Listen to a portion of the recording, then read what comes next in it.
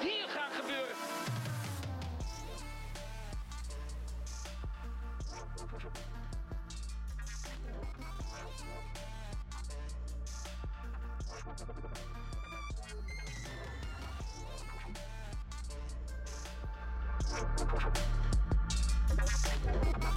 Dit is The InLab, de MotoGP-podcast van Eurosport.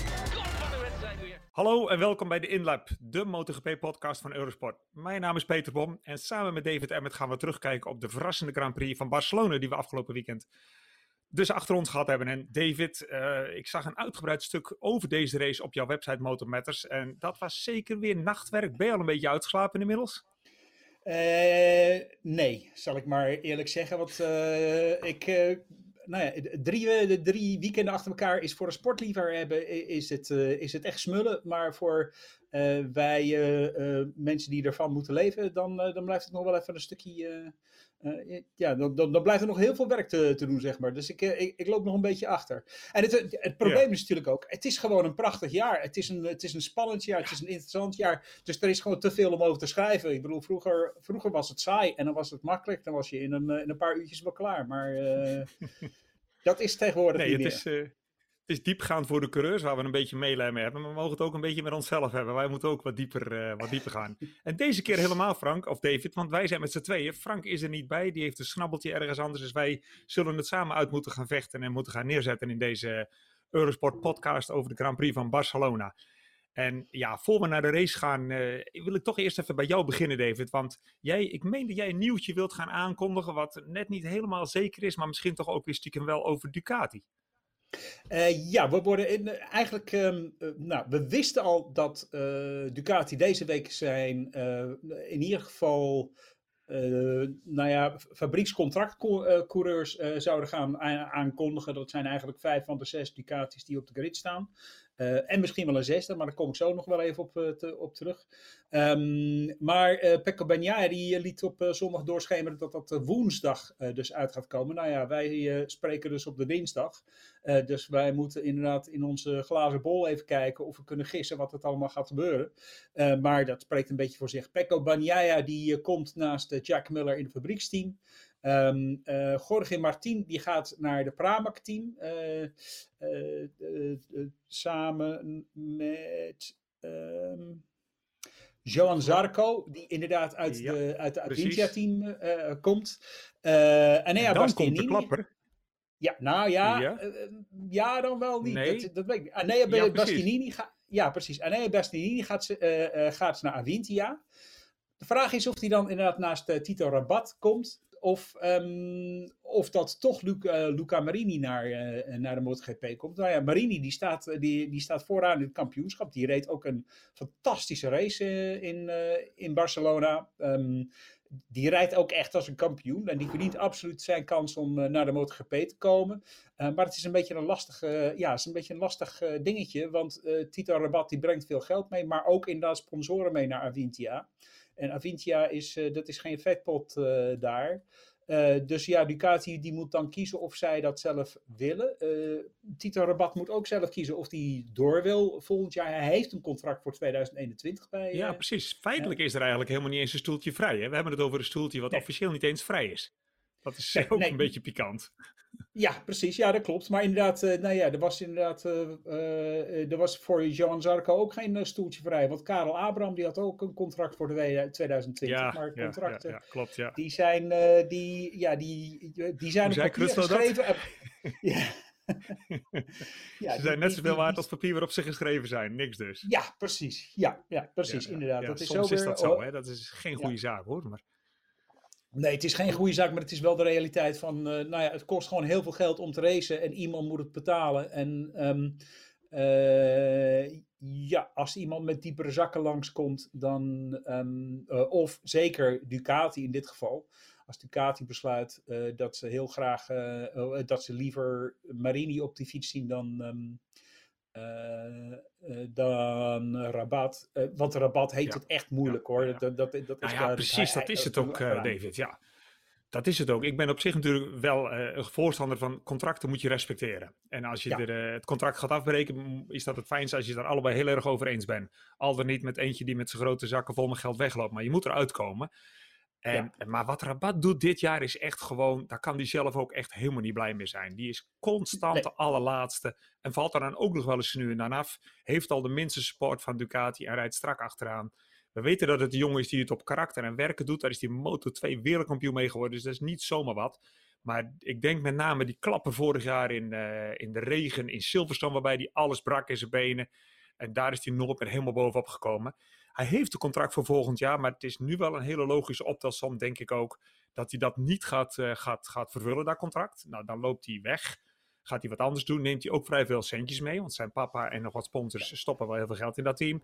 Maar ja, Marini komt ook niet uit een hele arme hoek van Italië. Misschien wel geografisch gezien, maar de familie en de sponsoring eromheen, nou, als het moet, kunnen die ook wat bijleggen. En als Ducati willen toch wel graag zo'n Italiaanse jongen erbij hebben, want hij is echt een volgende Bagnaia voor hun allen. Ik was zeer onder de indruk hoe hij het afgelopen zondag in de Moto2 oploste om toch gewoon die race te winnen, terwijl het er even slecht voor hem uitzag.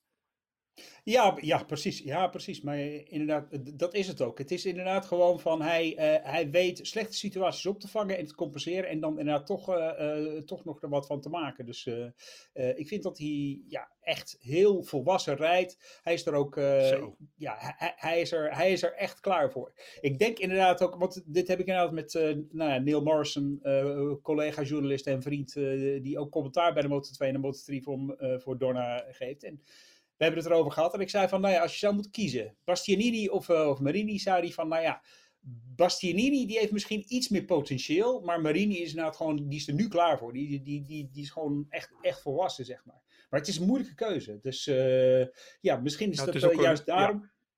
Misschien is het is een moeilijke keuze, maar ook een luxe keuze, want beide gaan het redden. Beide zijn jongens die gaan dat gewoon doen in de MotoGP. Die gaan er niet zomaar wereldkampioen worden, maar die gaan vrij snel laten zien dat ze daar horen. En die gaan de boel een beetje wakker schudden. Hè. Die gaan wat oud hout aan de kant duwen dat er al te lang rondloopt en niet hard genoeg meer rijdt. Dus ik kijk er naar uit. Ja. Maar waar ik niet meer naar uitkijk, maar wel naar uitgekeken heb en heel erg geïnteresseerd nagekeken heb, was de race afgelopen zondag in Barcelona. Want ik heb hem echt nog wel minstens 1 keer na moeten zien. Er gebeurde echt heel erg veel. En niet altijd direct op het scherm. Er was gelukkig ook genoeg actie wel op het scherm.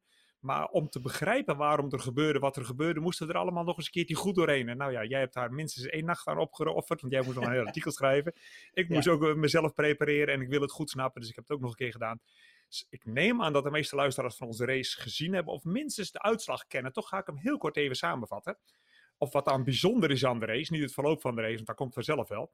Maar de leider in het kampioenschap, Dovizioso, kwalificeert zich voor deze race als 17e en ligt na 1 bocht al uit de race. Nou, best wel spektakel zou ik zeggen. Was nog maar het begin. Fabio Quartararo wint eindelijk weer eens een race, want hij won de eerste 2 en toen werd het toch wel een tijdje best wel stil. En kwam er ook nog wat druk. Er werd druk op hem gezet, met name door Marc Marquez, waar hij overigens achteraf heel goed mee omging, vond hij zelf. Want hij zegt gewoon, Marc had gelijk, ik heb ook niet voldoende gepresteerd. Ja, en de winnaar van de vorige race natuurlijk, daar kunnen we niet omheen. Daar gaan we zo meteen ook nog een keertje op terugkomen. Misschien wel bij de sterren. Minder waarschijnlijk. Winnaar van de vorige race, Maverick Vinales.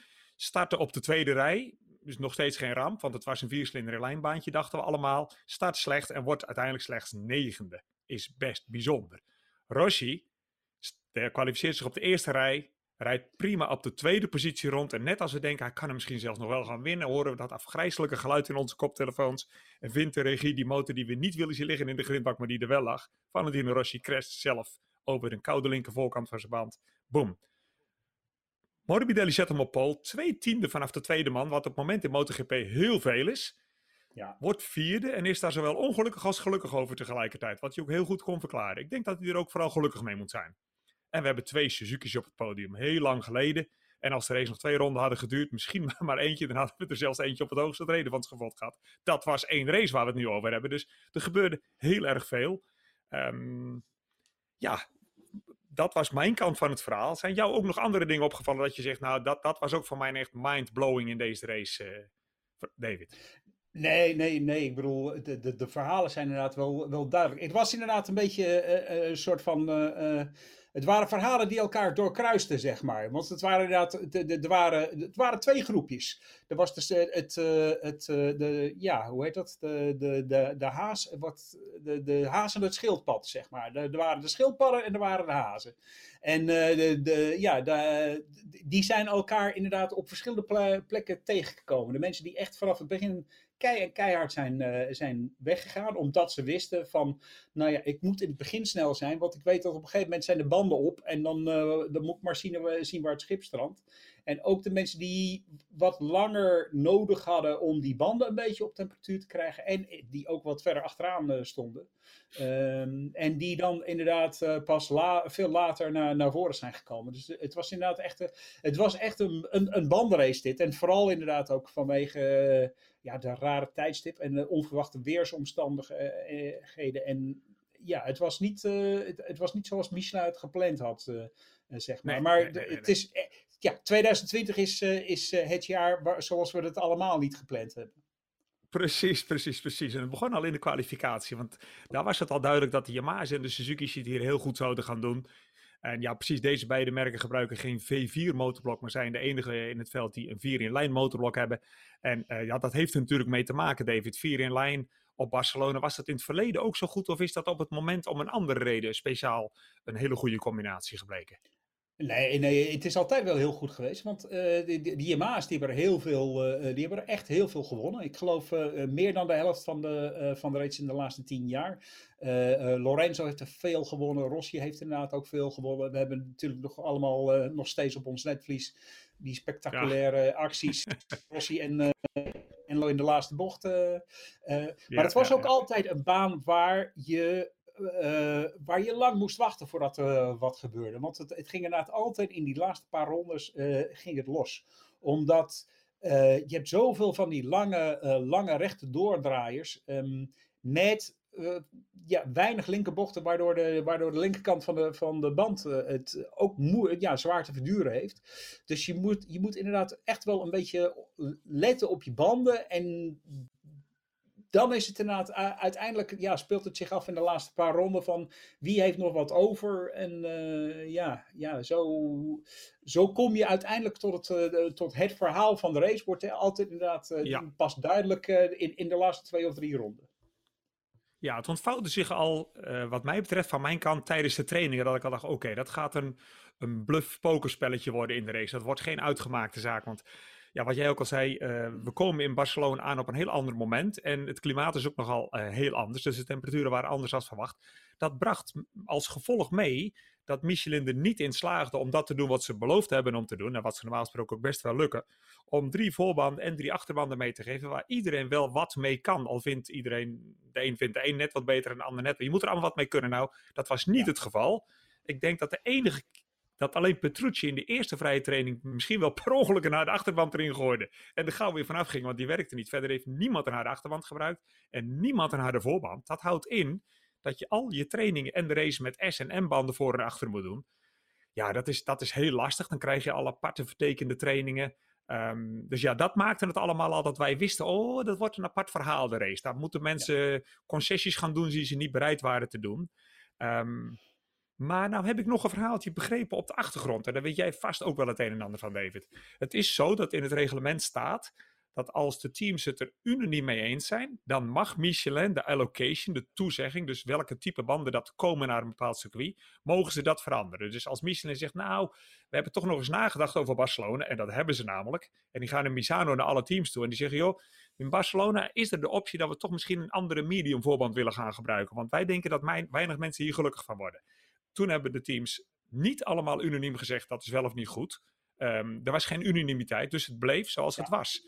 Nou heb ik begrepen dat KTM degene was die de kont tegen de krip gooide, figuurlijk gezegd. En zei, nee, die M die daar voorgeschreven staat, die is prettig. Dan weten wij dat hij het goed doet. Screw you guys, daar moeten we bij blijven. En diezelfde M-voorband heeft hun nu de das omgedaan. Daar zijn ze mee gestart en die deed het helemaal niet. Klopt dat verhaal, David? Ik vind dat wel grappig. Ja, dat klopt. Ja, precies. Ja, kijk, het probleem is dat Michelin moet dus voor het seizoen begint, moeten ze alle bandenkeuzes voorleggen voor het hele jaar. Dat is natuurlijk, dat is wel een beetje een kwetsbaar proces, want het weer wil wel eens veranderen. Je zag het een beetje ook in Jerez, waar inderdaad de baantemperatuur ook veel en veel hoger was dan dat ze verwacht hadden. In Barcelona, gemiddeld is het daar 27 graden in september. Maar ja, het was 17 graden. Dus dat is een heel groot verschil. En dat is inderdaad ook een heel groot verschil voor de banden. We hoorden inderdaad dus dat de Michelin die was naar de coureurs geweest in de Safety Commission in Oostenrijk om over die banden te praten. En inderdaad, ze wilden heel graag, ze deden het voorstel, we ruilen 1 M in tegen 1 extra S en dan heb je inderdaad allemaal een extra voorband. KTM die wilde het niet, Pol Espargaro die wilde het niet, Honda die wilde het ook niet. Want zowel de Honda's als de KTM's die leunen meer op hun voorband. Dus die vergen ook meer voorband, van die. Ja, precies. Ja. Dus ze willen inderdaad altijd die hardere voorband. Cal Crutchlow die heeft inderdaad in het verleden ook heel erg over geklaagd over het feit dat de harde voorband die zij hebben nog niet hard genoeg is. Nog niet hard genoeg zelfs. Dat kun je nagaan. Ja, precies. Ja, dat klopt. En dat is natuurlijk ook de reden waarom er bij de Honda-coureurs ook vaak ziet crashen. Omdat ze hebben die harde voorband nodig bij het remmen. Maar het is heel moeilijk om daar nog echt de temperatuur aan de zijkant erin te krijgen. Dus dan kun je nog wel remmen, maar dan rem je jezelf vervolgens onderuit op het moment dat je hem omgooit. Instuurt, ja. Ja, precies. Dus het blijft wel lastig. Dus zowel de Honda als de KTM is het zo. Zij wilden een hardere band. Dus toen die voorstel kwam van, we denken dat de temperatuur misschien niet zo warm is als dat we hadden gehoopt. Wil je een extra S? Hebben de KTM's gezegd van nee, dat willen wij niet. Want wij hebben juist die M nodig om te kunnen remmen, om te kunnen sturen. Dus, maar toen werd de temperatuur nog veel kouder dan de verwachtingen. En dus werkte zelfs die M niet. Maar ja, dan hebben ze helemaal gekozen. Want de S werkt ook niet over de raceafstand. Ze hebben inderdaad die ondersteuning bij het remmen hebben ze nodig. En die is er niet bij de S. Oké, want uiteindelijk waren het alleen de Honda-coureurs en de KTM's die op een M starten. En vrijwel alle coureurs die dat deden, Honda en KTM, klaagden over dat de band niet goed genoeg was. Je was te langzaam en als je het probeerde lag je eraf, à la Pol Espargaro. Dus dat is wel pikant dat zij die andere band van tevoren al zeiden, die willen we niet. Ze kregen de band waar ze op stonden en die doet het niet. Maar er zit natuurlijk nog een beetje een verhaal achter. Je kunt ook niet iedereen tevreden houden. En er zijn races geweest en die hebben we ook gezien waarbij de viercilinder lijnmotorfietsen niet de beste band konden hebben. We hebben 2 weekenden de Red Bull Ring in Oostenrijk gehad, waarbij de Yamaha's het echt heel erg moeilijk hadden. Suzuki zou het moeilijk moeten hebben, maar hadden het wat minder. Maar de Dukes hebben het dan veel beter. Dus ja, zo krijgt iedereen per jaar wel een paar keer een soort voordeel of een nadeeltje. Maar dan gaan we naar de race en dan gaan we naar de start. Morbidelli gaat er dan goed vandoor. Miller vond ik helemaal fantastisch er vandoor gaan. Die staat op de tweede rij. Ja. Ik heb die start nog eens goed bekeken, want zijn eerste meters waren al goed. Want iedereen zegt wel, Ducati is makkelijker om goed te starten. Nou, Miller was als een raket weg. Die had gewoon in 15 meter zat hij al ter hoogte van de eerste rij. En toen zat hij al helemaal in zijn motor, helemaal klaar. En toen had hij ook al direct een andere richting gekozen. Hij wist waar het gat zou gaan vallen. En ik had even de indruk dat hij de kop zelfs zou pakken bij het aanremmen. En toen zag ik hem kiezen voor min of meer eieren voor zijn geld. Dat is misschien wat al te stoer. Weet je wat, ik ben wel even tweede. En daar ga ik eventjes zitten. Vervolgens maakt hij als eerste wel een foutje. Dat geeft hij ook toe. Na een half ronde aanremmen, bocht 10, verremt hij zich een beetje en verliest hij een plekje. Want dan hebben we de eerste ronde gehad. Maar er was nog iemand die heel erg opviel bij de eerste ronde, bij de start. Maverick Vinales. What the fuck, wat gebeurt daar toch weer, hè? Dat gaat echt helemaal misstaan. Dat is een worst case scenario. We weten allemaal dat hij dat soms zo kan doen. Maar ik weigerde te geloven dat het zo mis zou gaan op zondag. Zo vaart zal het toch wel niet lopen. Nou, dat loopt het dus wel. Hij komt slecht van zijn plek. Maar is dan vervolgens, dat is nog niet voldoende om na een rondje 13e te liggen. Als je vanaf de tweede rij komt, je komt slecht van je plek, dan ben je 6e, 7e, eventueel 8e. Dan heb je al een hele slechte opening van de race gehad. Maar 13e, dan is er veel meer aan de hand als alleen een slechte start. Hoe zie jij dat, David? Nou, zelf zei hij van, het probleem met de Yamaha, het heeft te maken met de baan van Barcelona. De startlijn is heel erg aan het begin van het rechte stuk. Dat betekent dus dat je inderdaad pas, helemaal door in zijn 5 nog accelereert, voordat je gaat remmen voor de eerste bocht. ja, dat is dus een beetje de zwakke punt van de Yamaha's. Die hebben niet die topsnelheid. En Vinales zei van ja, weet je, 1, 2, 3, dat gaat goed. Misano, ja, dan ben je geloof ik, dan tikken ze net misschien de derde versnelling aan voordat ze weer moeten gaan remmen. Dus omdat het maar een kort stukje is, dan zijn ze nog heel sterk in het optrekken in het begin. Maar het zijn juist inderdaad het doorlopen in die langere versnellingen waar ze last van krijgen. En daar verliesde die veel door. Maar ja, dat vind ik zelf een beetje... het is niet helemaal een kloppend verhaal. Want de andere Yamaha's die hadden er geen problemen mee. Die waren allemaal heel snel van de lijn weg. Ze werden niet echt ingehaald, behalve door Jack Miller, die inderdaad echt een start had. Die had gewoon een fantastische start. Maar wat Vinales ook zei van ja, als er iemand voor me is, dan kan ik niet goed remmen. Dan moet ik eerder gaan remmen, want anders kom ik in de slipstream. Kom je niet langs, want het is een Yamaha. Ja, precies. Ja, precies. Inderdaad, dan remt hij zich erin. Maar ik hoorde nog inderdaad van coureurs die vroeger tegen hem gereisd hebben. Inderdaad een aantal jaren geleden. En die zeiden van... ze wisten allemaal, ook al was je op een slechtere fiets, ook al zat je inderdaad op een CRT-fiets of een open fiets, van als je hem gewoon een voorwiel liet zien, dan was hij van slag. Dan was hij 4-5 ronden was hij gewoon van slag. En dat zag je inderdaad ook heel slecht.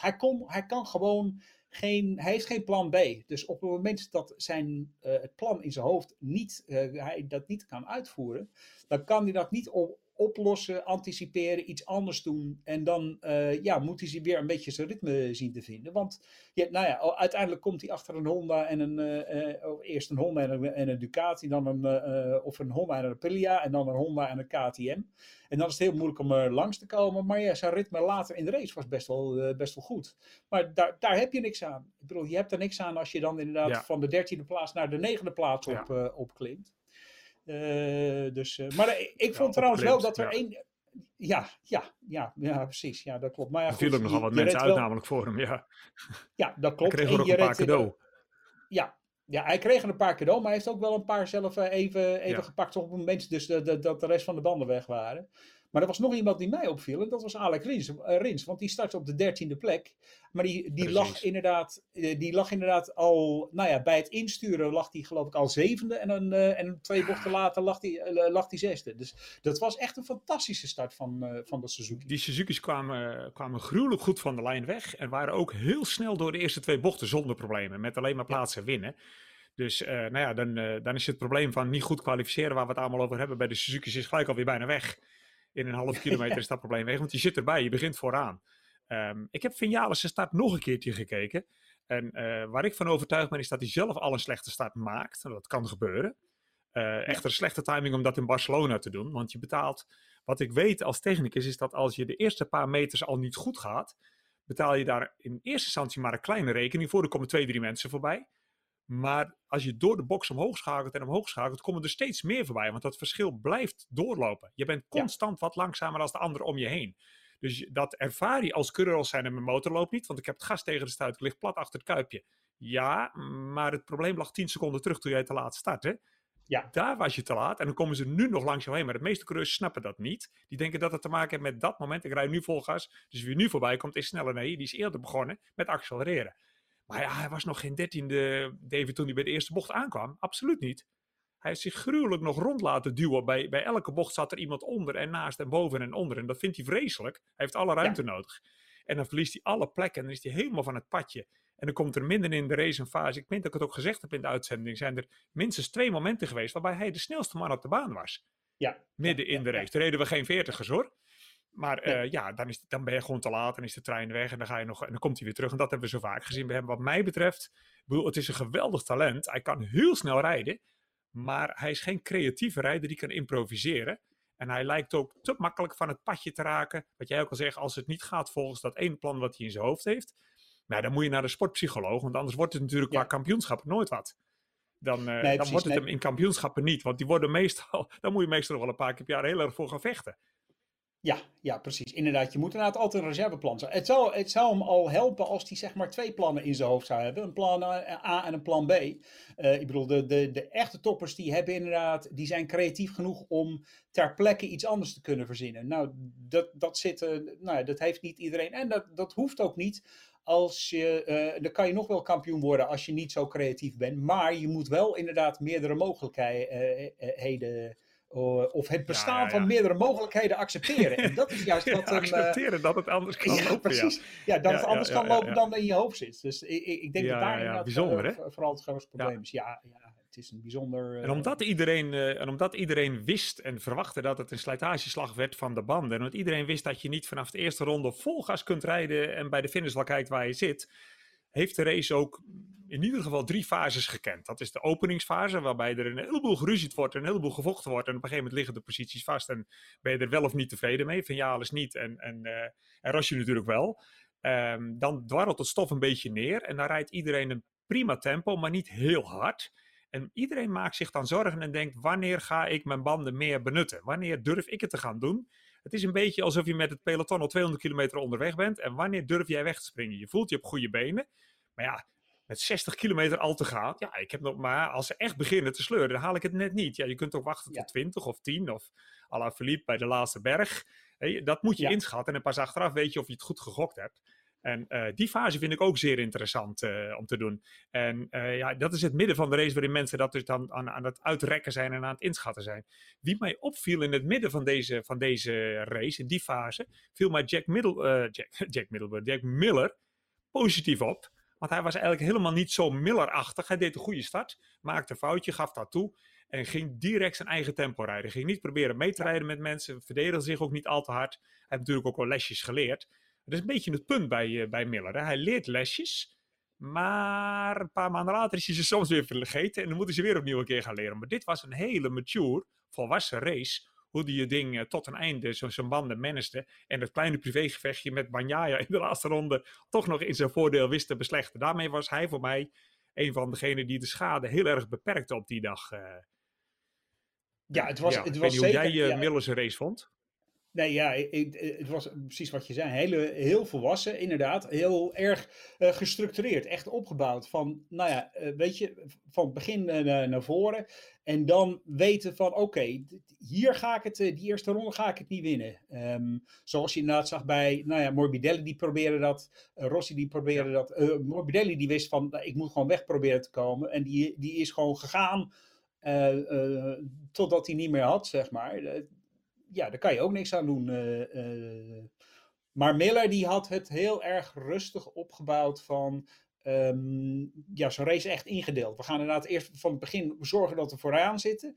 En dan gaan we even wachten en dan gaan we kijken wat we aan het einde nog over hadden. Want hij wist dat zijn banden het einde niet zouden halen. Dus hij moest ervoor zorgen dat er zoveel mogelijk over zou blijven. Ja, en hij zette alsnog te vroeg aan. Betaalde de prijs en moest toen helemaal over zijn schouder gaan kijken en zich verdedigen. En de plek waarmee hij eindigt is prima. Maar hij begon nog te vroeg. En ja, als we het kijken over een koele volwassen race. Maar ik ga even nog door over het midden van de race. En waar iedereen zijn banden uitsmeert over de raceafstand. Dan schakelt Rossi zichzelf uit. Nou, dat is natuurlijk voor heel de wereld heel vervelend. Maar de Suzuki's komen dan aandringen. Dat hadden we allemaal verwacht. Want ja, zij houden hun banden nou eenmaal het beste heel. En uiteindelijk wint dan, wat we nu allemaal natuurlijk weten, Fabio Quartararo. Beide Suzuki staan naast hem op het podium. Meer tweede, Rins is derde. En Morbidelli teleurgesteld vierde. Miller wordt dan vijfde met een gevecht met zijn teamgenoot wat om de vijfde plek ging. Bagnaia wordt dan zesde. Voor mij was Quartararo wel iemand die een soort van kampioenswaardige race aan het rijden was. Hij was er direct bij, deed vooral niet te wild in het begin. Heeft het moment achteraf perfect getimed. Geloof me, dat wist hij natuurlijk ook niet zeker. Dat was ook maar een gokje. Maar heeft het moment getimed waarop hij aanzette, het gat naar achteren maken om het lijntje te breken. En dan heb je 2,5, 3 seconden. En dan hou je dat op die afstand. Meer moet het niet worden, want dat is overdaad. En uiteindelijk stortten zijn banden ook helemaal in elkaar. Maar net op tijd. Dat had niet veel langer moeten duren. Dan waren er bij de Suzuki's eroverheen gegaan. Of 1 in ieder geval. En dan hadden we hier een heel andere podcast gehad qua inhoud. Maar ja, dat is achteraf. Ik vond het wel gaaf dat hij dat risico nam. En hoe hij het echt tot het einde toe volhield. Hij raakte niet in de war toen de band alsnog niet meer wil. Hij kon het rondetijden min of meer wel een beetje redden nog. Hij zakte niet helemaal in de 44ers af. En daarmee was het het soort wedstrijd wat hij nodig heeft en wat een kampioen nodig heeft. Het is veel te vroeg om hem kampioen te noemen. Het is niet te vroeg om hem kampioenskandidaat te noemen. Kampioenskandidaten hebben dit soort races nodig om kandidaat te zijn. In mijn ogen. Ja, precies. Nee, inderdaad. Kijk, ik bedoel, hij had een beetje geluk in de manier waarop hij voorbij aan Miller kwam, geloof ik. Die kreeg hij. Ja, precies. Die kreeg hij. Maar Rossi, Morbidelli, die kreeg hij niet cadeau. Die heeft hij gewoon eerlijk verdiend. Heeft hij ook gewoon heel slim en heel rustig gedaan. Hij had ook een klein beetje geluk met het feit dat Morbidelli die maakt een foutje. Rossi die crasht en dan is er ineens een gat. En ja, Mir en zeker Rins, die werden een beetje opgehouden achter Jack Miller. Dus dan duurt het eventjes om daar voorbij te komen. Dus... maar ja, goed, dat is ook de schuld van Rins en Mir. Het feit dat ze niet zo goed kwalificeren. Want inderdaad, als je vanaf de eerste of de tweede rij start, dan is het ook wel weer anders. Maar het was echt inderdaad een kampioenswaardige wedstrijd van Quartararo. Hij heeft inderdaad fantastisch gereden. Hij heeft alles gedaan wat hij moest doen. En kon inderdaad het gewoon vasthouden tot het einde. En hij had inderdaad, ook al had het nog een ronde erbij langer geduurd, dan was het meer er wel bijgekomen. Ja. Maar dan ben je er nog niet ook langs, zeg maar. Dus ik denk inderdaad, ook al hadden we 25 ronden gehad, dan had Fabio zich genoeg kunnen weren tegen de aanvallen van Mir om nog een kans te maken om in ieder geval over de streep, als eerste over de streep te komen. Dat had ik heel graag gezien, dat toch gebeurd was. Want iedereen. Jij zegt dat wel zo, maar Mir, die is echt roekziekloos in de laatste paar ronden. En Mir heeft ook geen 3 bochten nodig als hij bij iemand in het wiel zit om er langs te gaan. Hè. Die ziet een gat wat helemaal niet bestaat. En toch raakt hij niemand aan en is hij er langs, dankzij de Suzuki en zijn agressie. Dus dat had een heel mooi gevecht geworden. Gaat vast er wel gebeuren, want Mir en Quartararo gaan elkaar dit jaar echt nog wel tegenkomen. En dat gaat dan al richting om de titel tussen die twee. Daar begin ik wel rekening mee te houden. In mijn hoofd gaat het op het moment om die mannen. Ja. Meest waarschijnlijk. Ja, nee, absoluut. Ja, precies. Als je ook kijkt naar Mir. Meer als je de eerste race in Jerez wegstreept, waar Mir helemaal alleen gecrashed heeft. Maar als je die uit de rekening, als je die niet meerekent, dan stond Mir al aan de leiding van het kampioenschap. Die heeft inderdaad in de laatste, 4 wedstrijden, geloof ik, 5 wedstrijden, heeft hij al 5 wedstrijden, geloof ik. Ja, heeft hij 89 punten haalt hij de meeste punten, verreweg de meeste, 83 verreweg de meeste punten. Verreweg de meeste punten. Dus dat is, hij staat zo ver vooruit. Dus ja, hij is heel erg constant. Dus hij is er altijd bij. Ik bedoel, zijn slechtste... Dat is het woord ook, hè? Ja, precies, inderdaad. Hij is er 2 keer eruit gegaan. 1 keer niet door zijn eigen schuld. Maar ja, goed. Dan moet je moet ook niet samen op een positie zitten waarmee je met Iker Lecuona staat te vechten. Maar ja, inderdaad, hij eindigt nooit lager dan 5e. Dus dat is toch wel En hij is de coureur met de meeste podiums dit jaar. Dus ja, dat is... als hij er is, dan is hij richting podium. Klopt, ja. Helemaal goed. Precies, maar ja, dan zijn er nog andere merken. We hebben de Suzuki's en de Yamaha's veel gehad. Er zijn ook KTM's aanwezig geweest de afgelopen weekend. Ik heb ze niet altijd evenveel gezien. Ik vond het heel wisselend over het weekend waar ze waren. En uiteindelijk in de race waren ze er helemaal niet bij. En jij hebt misschien net al een tipje van de sluier opgelicht wat jij vermoedt waarom ze er niet bij waren. KTM is een enorm up-and-down merk dit jaar. Ze zijn soms up. De keren dat ze up zijn, zit nog geen logica in de zin van, oké, die motor houdt alleen van dit soort banen. Ik heb ze op allerlei banen heel competitief zien zijn. Maar ze zijn voor mij meer up-and-down op de manier waarop een quasi-rookie team of een relatief jong team met jonge rijders ups en downs kan hebben. Want eigenlijk is het een hele potentieel een hele goede motorfiets. Maar zij slaagden er achteraf gezien vooral denk ik niet in om met die voorband aan de slag te gaan onder deze omstandigheden. Maar ik weet niet hoe jij dat ziet. Maar de KTM's waren er gewoon niet bij zondag. Nee, dat klopt. Nee, maar het is inderdaad, ik vind inderdaad een hele goede vergelijking, een rookie. Want inderdaad, kijk, het hele project is maar 4-5 jaar oud. 5 jaar oud in totaal, inclusief een jaar testen. Dus er ontbreekt nog heel veel ervaring, zeg maar. En ja, vooral die details. Het is wel een hele competitieve fiets, maar ze moeten wel de omstandigheden mee hebben. Paul Espargaro die zei van, ja weet je, we zitten gewoon in het midden. Als de temperatuur goed is, dan zitten we er helemaal bij. Als je in die extreme komt, als het te koud is of te warm, dan zitten ze niet bij. Dus inderdaad, ze hadden het een beetje lastiger in gered toen het zo heet was. Oostenrijk, Misano, Brno, daar waren ze er wel bij, want daar waren een beetje normale temperaturen. Ze komen in Barcelona, daar is het koud en dan zijn de banden daar er niet op afgestemd en dan kunnen ze er weer niks mee. Dat geeft wel een beetje te denken voor Le Mans als dat eraan komt. Ja. En ook voor het laatste stukje van het seizoen.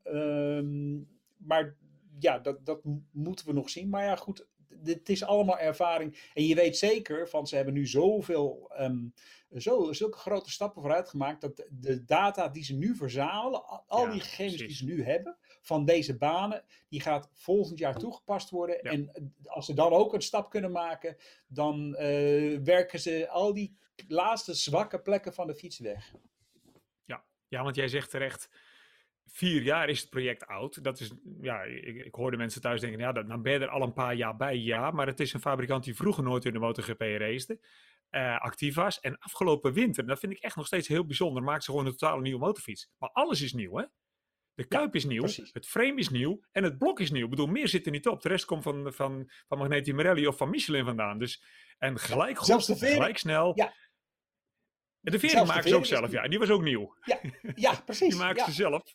Dus, en daarmee is ook een heleboel kritiek gestopt. Want het werd ineens heel erg stil met de kritiek die mensen vroeger op KTM hadden. Ja, je moet ook niet gaan racen met een stalen frame. Je moet ook niet gaan racen met je eigen WP-vering. Nou, daar wordt nu een beetje anders over gedacht.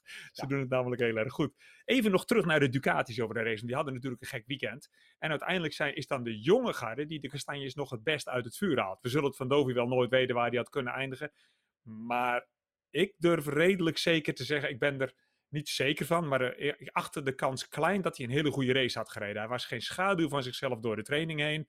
Hij start dan op een plek waar hij helemaal niet hoort te zitten. Zit tussen mensen waar hij niet hoort te zitten. Geen disrespect, maar daar is het wel enorm dringen. Kijk, de eerste 5, 6, die komen altijd goed door de eerste paar bochten. Het is om het plekje 8 tot 13, 14 waar het gruwelijk druk is. Want die willen allemaal die race, moeten ook die race winnen in de eerste paar bochten. Want later op eigen kracht kunnen ze het niet. Daar zit je helemaal tussen de verkeerde mensen. En daar maakte niemand een domme fout. Daar was gewoon een race situatie. Iedereen zit dicht bij elkaar. De een doet zijn gas dicht. Degene daarachter pakt de rem. Want zo gaat het altijd. Net als in een kettingbotsing. Nou, die pakt iets te veel rem en ineens liggen er 2 af. Dovi's race zullen we nooit weten. Maar ik ga er niet vanuit dat hij een goede race had gehad. Maar Bagnaia en Miller eindigen vervolgens binnen een paar tienden van elkaar. Plaatsen 5 en 6. Niet slecht. Niet waar Ducati hoort te staan. Maar dat zijn wel de jongere jongens. En Bagnaia helemaal. Is dat dan de toekomst voor Ducati, denk je? De jonge jongens die zonder bagage van het verleden, van hoe je een Duc zou horen te moeten rijden, dat die het dan beter redden? Ja, deels. Voor Ducati komt het allemaal toch weer op die achterband neer. Die achterband, dat conditioneert hoe de motorfiets zich gedraagt. En voor Bagnaia, ja, die kan zich daar makkelijk aan aanpassen. Die weet inderdaad ook goed hoe die met die achterband om kan gaan. Dovizioso die is gewend om te remmen met de voorband en dan de achterband op de grond neer te laten komen en hem te kunnen laten glijden. Maar er is gewoon te veel grip met de achterband. En daardoor kan hij hem niet gewoon gecontroleerd laten glijden. Ja. En dus inderdaad ook meehelpen de motor afremmen en inderdaad de motor ook korter af te laten draaien. Want je laat de achterwiel naar buiten te draaien, waardoor de voorkant ineens een stuk makkelijker de hoek omgaat. Er komt in 2022 helaas een nieuwe voorband van Michelin. Die zou inderdaad meer ondersteuning geven. Die is wat een steviger karkas, zeg maar. Waardoor je inderdaad weer harder zou moeten kunnen remmen. Het plan was oorspronkelijk om in 2021 dat te doen. Maar dat gaat niet door omdat ze het niet hebben kunnen testen dit jaar. Maar dat was inderdaad anders wel de redding geweest. En dus het is wel zo dat Bagnaia precies op het goede moment erbij is. Miller die rijdt een beetje anders als Dovizioso. Dus die heeft zich ook aan kunnen passen. Maar Petrucci heeft op zich ook geen hele slechte wedstrijd gereden. Hij komt wel als 8e over de streep. Hij kwam wel een beetje naar voren. Hij was veel beter dan vorige week. Dus ja, er zit wel een beetje vooruitgang in. Maar het is een heel kort seizoen. En als je dan zo'n rare wedstrijd met onverwachte omstandigheden zoals Barcelona krijgt, dan krijg je gewoon vreemde uitslagen. Ik ben ook heel erg benieuwd hoe Ducati het doet op Le Mans. Maar daar komen we misschien ook straks... in Le Mans komen we misschien ook straks zeggen? Ja, daar komen we wel zeker straks. En daar wordt we het ook niet warm. over. Nee, daar komen we zo meteen straks op. Ja, ik blijf me erover verbazen als technicus dat de Ducati zo lang kost, zoveel tijd kost, en het ze nog steeds niet gelukt is om zich op een nieuwe band aan te passen die vorig jaar al door alle testrijders en ook door hen getest is. Dat blijf ik bijzonder vinden. Ik weet wel dat het een bijzondere motor is, maar dan nog, op een gegeven moment... zou je denken, dan heb je het wel aardig geschoten. En soms zie je een lichtpuntje, maar het is niet blijvend. Dat vind ik bijzonder. En dan zien we Bagnaia en Misano vervolgens bijna de race winnen. Hè? Dus het probleem is soms niet zo groot als dat je denkt dat het is. Soms ligt het ook aan de rijders. Dovizioso die geeft ook eerlijk toe van, je moet het inderdaad op een bepaalde manier rijden. En ik kan dat niet. Ik kan inderdaad niet zo rijden. Want inderdaad, hij zit er al vanaf 2013. Dat zijn al heel lang om die fiets op een bepaalde manier... Ja, het is inderdaad echt zijn motor. Dus hij is gewend op een bepaalde manier te rijden en dat werkt met deze fiets niet.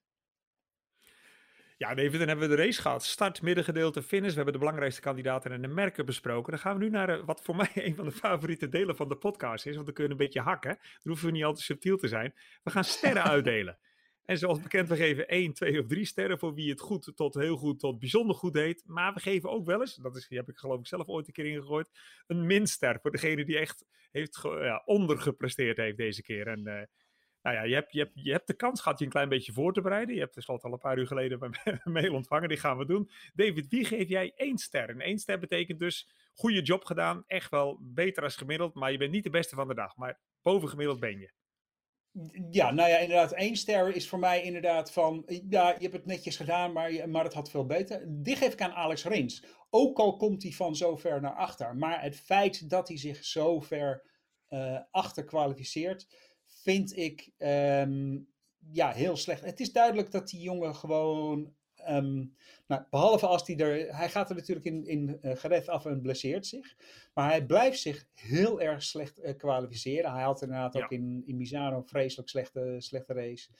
Hier komt hij wel terug. Komt hij op het podium.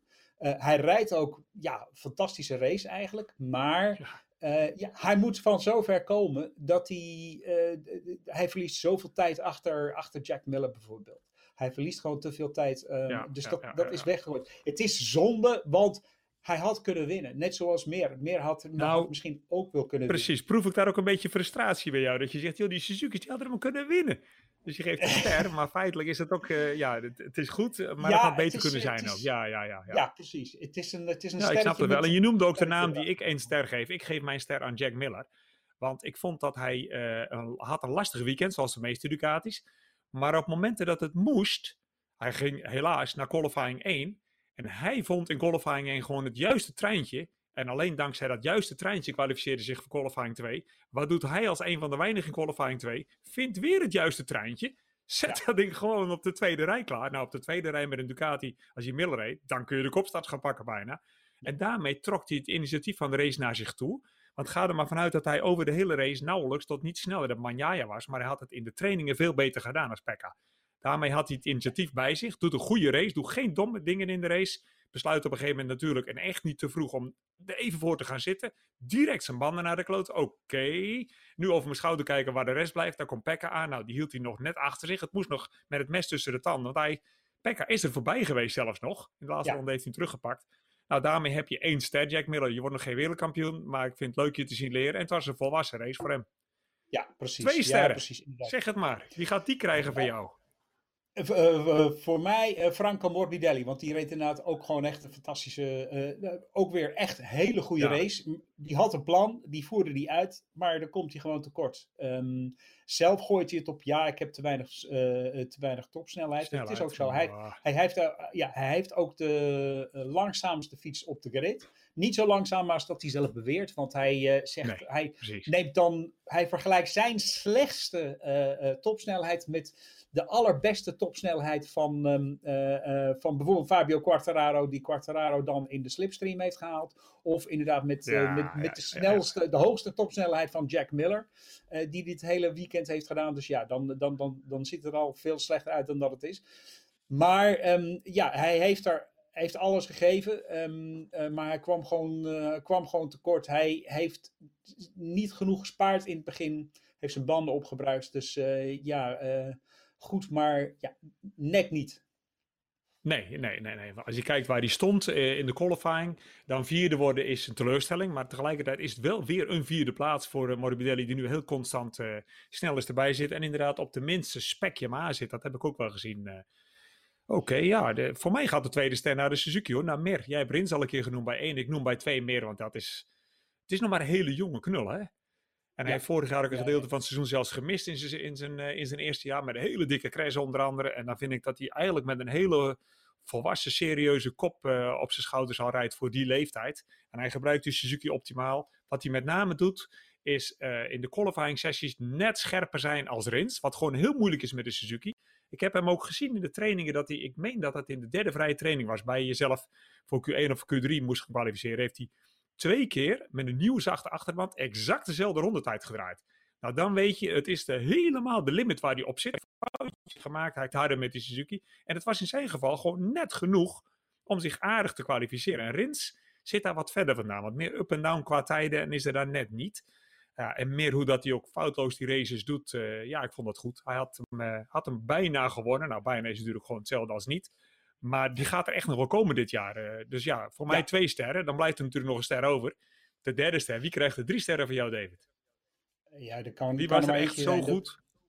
Ja, dat moet er maar één zijn. Ja, precies. Ja, er kan er maar eentje zijn. Inderdaad, Quartararo heeft gewoon een fantastische race gereden. Heel mooi ingedeeld. Hij had het ook echt nodig om zich weer goed in het kampioenschap te zetten. Om zich weer inderdaad, om weer die favoriete rol eigenlijk naar zich toe te trekken. Hij had een opdracht, hij had een taak en die heeft hij met glans voltrokken. Ik vind het gewoon fantastisch. En ik denk ook, volgens mij gaat de titel terecht, wordt uitgemaakt tussen Mir en Quartararo. En ik vind Mir constanter, maar Quartararo die heeft meer van die uitschieters naar boven. Dus briljanter. Dat wordt nog, precies. Dat Ja, wordt inderdaad nog wel een heel... dat wordt een heel interessant gevecht, denk ik. Verdorie, wat saai. Ik ben het met je eens, joh, voor 3 sterren. Dus daar kunnen we elkaar niet op aanvallen. Nee, Fabio was Foutloze Fabio. En inderdaad, hij laat regelmatig wat van die briljante dingen zien die hem onderscheiden van vrijwel iedereen op de grid. Hij is van 1 belager af voor het kampioenschap op het moment van Dovi. Maar hij krijgt een andere voor terug. En dat is geen makkelijkere. Mir heeft hij een andere concurrent voor de titel. Want tussen hun denk ik ook dat het zal gaan.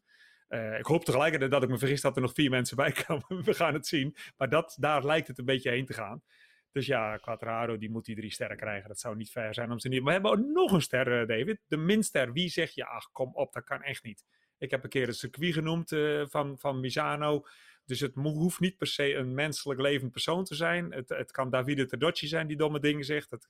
Maar het kan ook een coureur zijn. Wie is voor jou degene die echt heeft geonderpresteerd terwijl dat echt heel slecht uitkwam?